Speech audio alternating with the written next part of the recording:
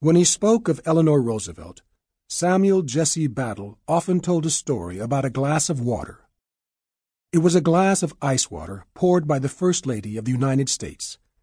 The year was 1943. America was at war against a regime built on racial and religious supremacy, yet America enforced white superiority at home. And here was Mrs. Roosevelt in Harlem, capital of Black America, on stage in a jammed assembly hall. The air grew stifling. A heavy-set woman of great dignity was speaking. The heat appeared to be getting the better of her. Mrs. Roosevelt walked to a pitcher of cold water, brought a glassful to the podium, and returned to her seat. Her courtesy toward a woman who was as black as a shoe indelibly impressing Battle as a symbol of hope. Now he gathers that memory and many others because one of America's best writers is coming so that they can tell the story of how the son of freed slaves had triumphed in New York, triumphed over New York.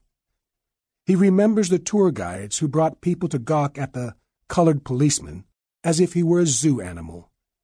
He remembers the death threats and the swinging nightsticks. He remembers the hot night he saved a fallen white officer from a black mob.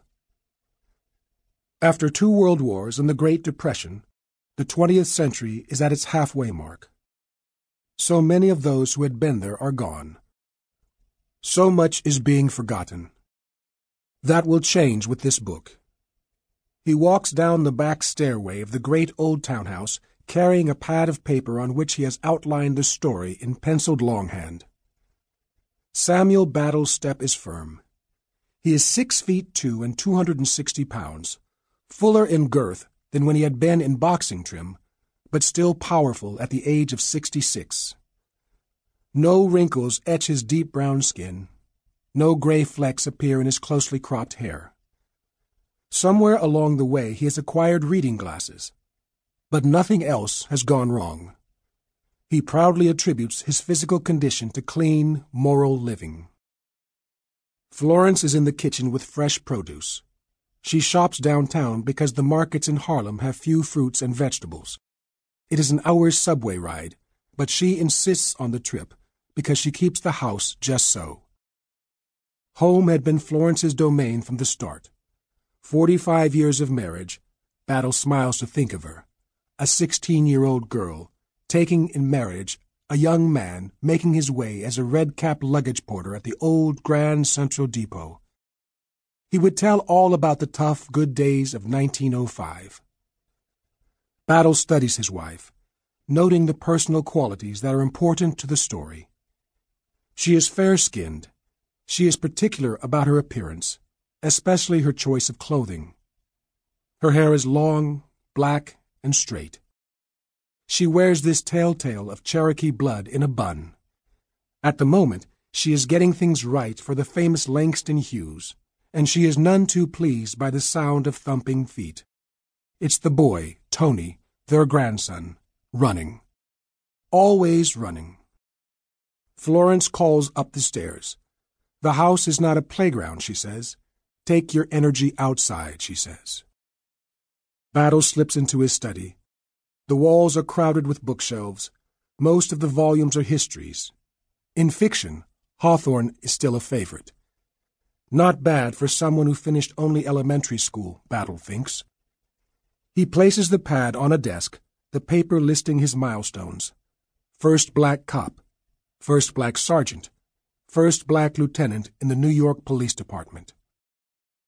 To get the story right, he would have to tell about all the hard fights and about all the entertainers, clergymen, journalists, doctors, boxers, athletes, artists, gangsters, and politicians he had known. Many of them had been firsts in the way that he had been first. Through the long era, when segregation was not only legal but the norm, when no U.S. president would support even anti-lynching legislation, when white domination was enforced with unrelenting violence, Battle had lived on the frontier of the American black experience.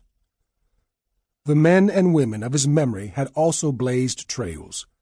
Collectively, they had formed the backbone of an American civil rights movement well before America discovered that America had a civil rights movement, well before America recognized that extraordinary men and women were indomitably at work bending the long moral arc. Wild and woolly New York would also be a big part of the story. Battle thinks that Hughes will be just the man to tell about the bare-knuckled city because Hughes had known Harlem in its finest glory, and because Hughes, too, had been a pathbreaker. He seemed to have written about everything there was to write about, but nothing more so than about the lives of black Americans. So, for the considerable sum of $1,500, Battle has hired the poet, playwright, essayist, and novelist to tell the story he once told.